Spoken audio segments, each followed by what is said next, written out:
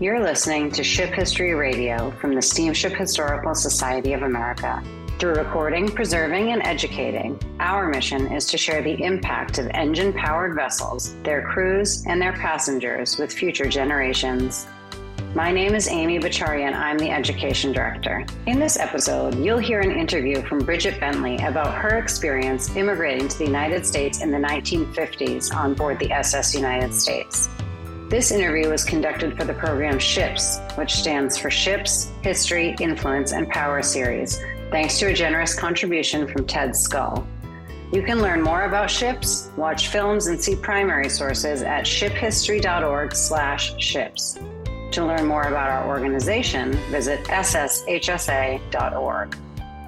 My name is Brigitte Bentele, and I was born August 26, 1944 in Heilbronn, Germany. Can you tell me a little bit about what was Germany like at that time? I don't remember. I mean, my sisters who were older said that during the first 2 years of my life, I was living basically in the basement of my aunt's house because there weren't the materials to rebuild. And her house had been completely destroyed in Heilbronn. So that's something that I actually didn't learn until I was an adult. I didn't know that. In fact, when I was born, the hospital itself was destroyed, half of it, but my mother was in the other half. So, oh my goodness, I'm lucky to be here. Yes, you are. And again, it's something that I didn't learn until I was an adult. Can you tell me a little bit about why your family decided to leave Germany? Yes. All the moves that we made were because of my father's career. He was an aeronautical engineer, and the opportunities were different in different countries. So actually, we moved in 1947. He had an opportunity to go to England and work for a company there. And it was just meant to be for 6 months, but it extended. And so after he'd been there for a while, he brought his family over. So we moved there in 48. We were in England, and then we moved back to Germany in 52, and then came to the US in 56. So you moved around quite a bit when you were little, huh? Yeah. Yeah. And, for a young person, it was adventurous.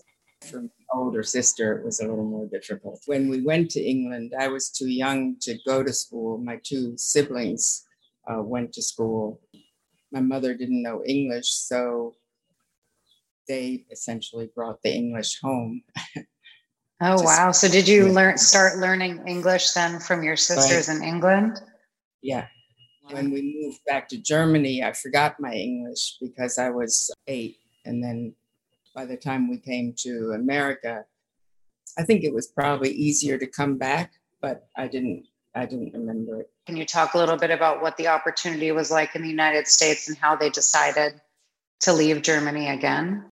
My father actually wrote an autobiography at some point in the 90s for this aeronautical organization, SAE, and it's through that really, which I ended up actually typing my older sister edited, so that I learned some of the things that,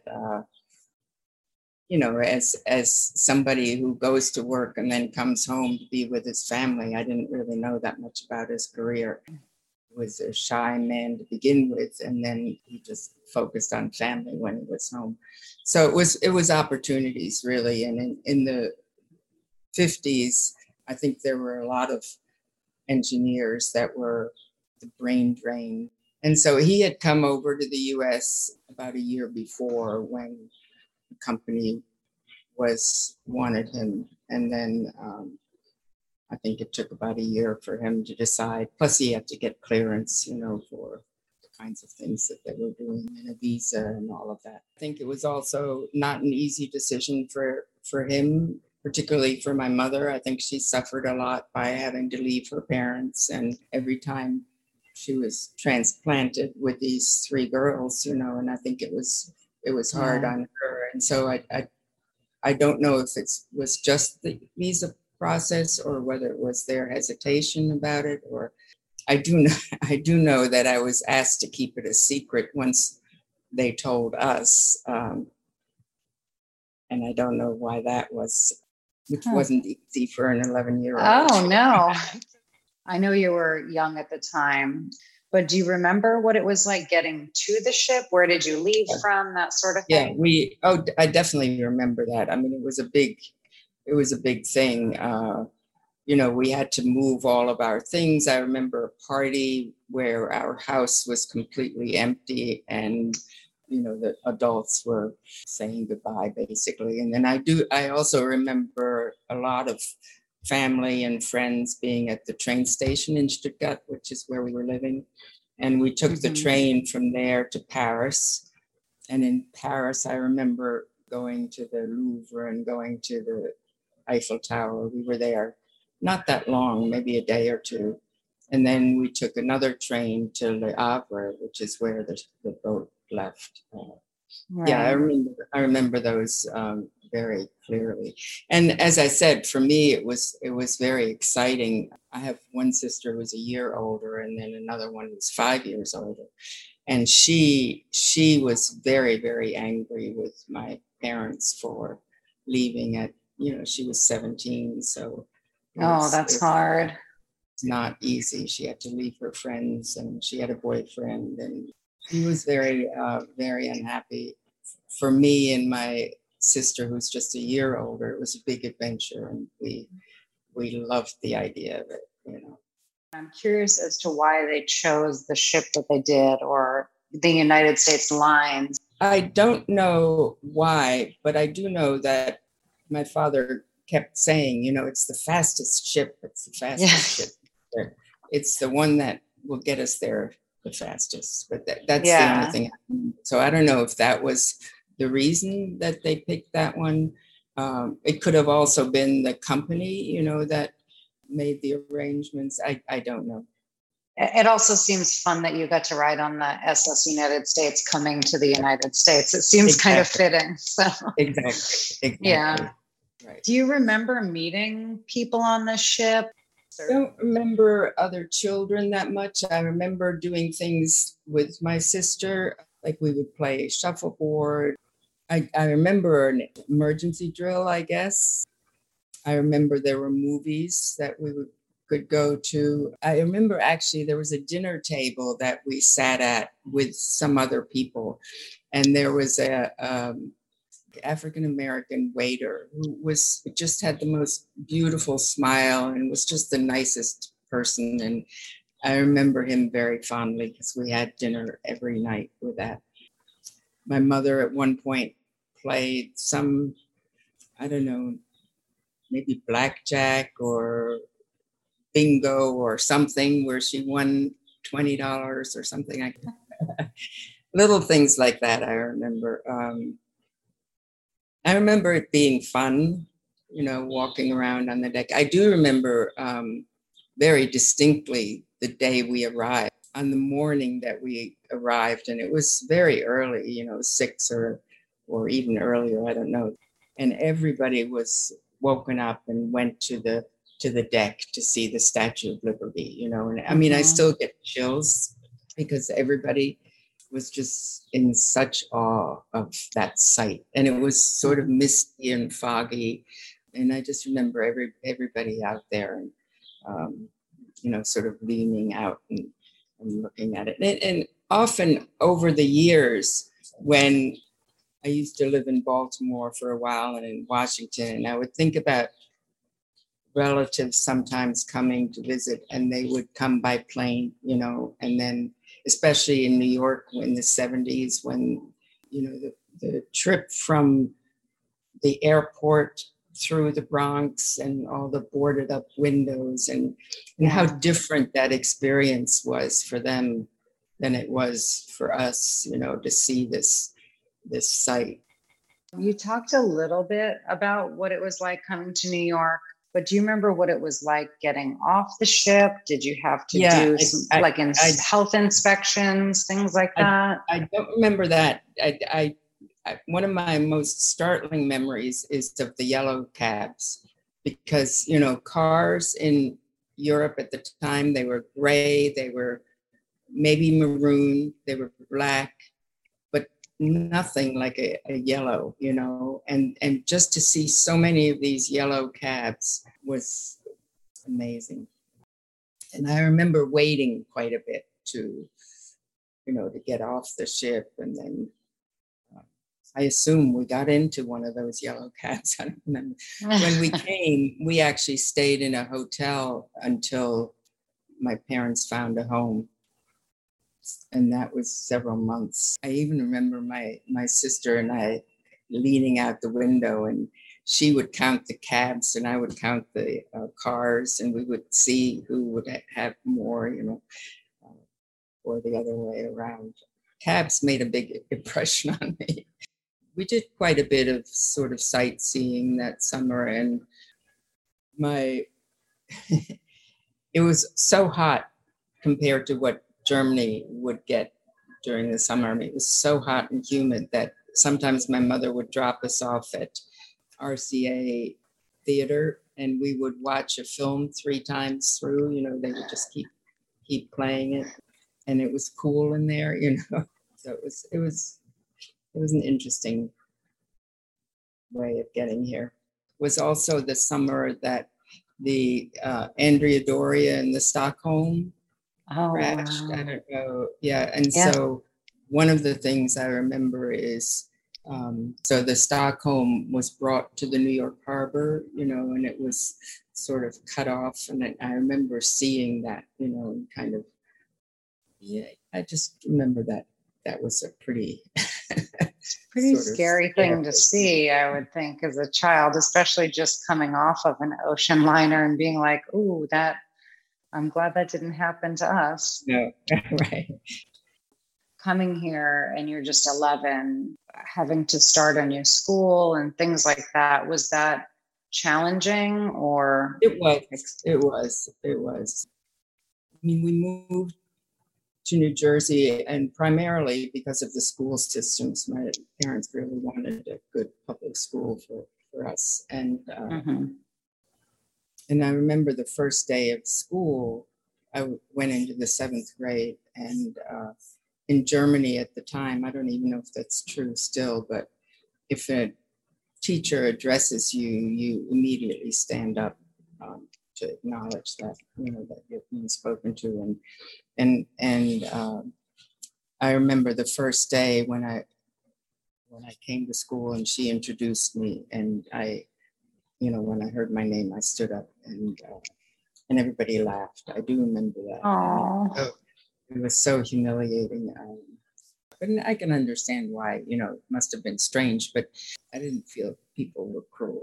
And I remember she assigned somebody to help me around because my English was not, good enough to understand a lot. I think it came back relatively quickly, but it was a challenging first few months, I think. It's something that, when I was a math teacher and math department head too, and at one point we were hiring a Turkish immigrant who had an accent, and among Americans, there's a fear that especially younger kids wouldn't be able to understand him, and I just knew, that accent would go primarily within months, and it's that kind of experience that I think I had because of my own experience. I was curious. I know you mentioned earlier that your mother had a hard time sort of being transplanted to all these different locations based on your dad's job. What was it like for her? Do you remember in America? I mean, not just America, but more so there than when we went to England is that she had to leave her parents who were aging, and she knew that she would not be able to see them again. And in fact, her sister, my mother's parents lived with her sister, and her sister remained angry with my mother for the rest of her life, for leaving them. And it was about I think less than a year that both of them had died. After you came to America, it was about a year. Yeah. That must have been very hard for her. It was terrible because it wasn't at a time when it was easy to fly back to Germany. First of all, we couldn't afford it, and secondly, it just wasn't that accessible. So she had a hard time. I think there was also still German resentment, at the time, and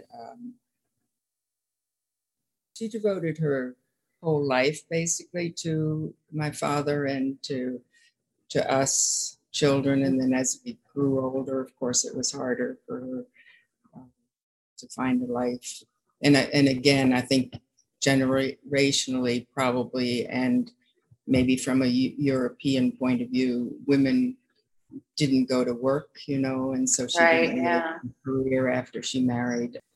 I think she was very proud of my father and of us, but I think she always felt inferior. But she was extraordinarily smart and very gifted she made all of our clothes for the three girls. Yeah. And I think, both of them lived through two wars, and the Second World War for her was not easy, obviously, trying to protect family.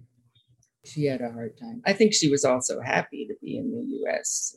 She played tennis and had good friends and things. But did she ever talk about what the war was like? Because something neither of them did. I think, and actually, my father at one point mentioned that when he was growing up, he remembers nobody talking about the First World War. It's just something that you want to put behind you.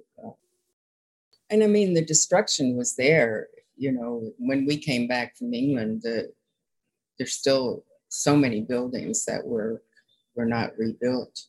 So it wasn't as if we couldn't see the after effects of it. But if that contributed to their thought process about leaving, being reminded of that kind of hard time to live through war and to still see all that destruction, I'm sure was traumatic. I suspect it was. But I think without the career opportunity, that was really what was driving.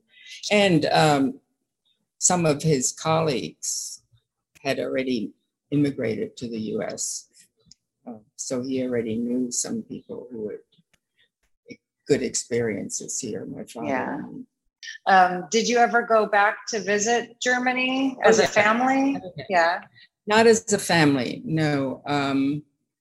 I went back during college the first time, and then I went back maybe 2 or 3 other times.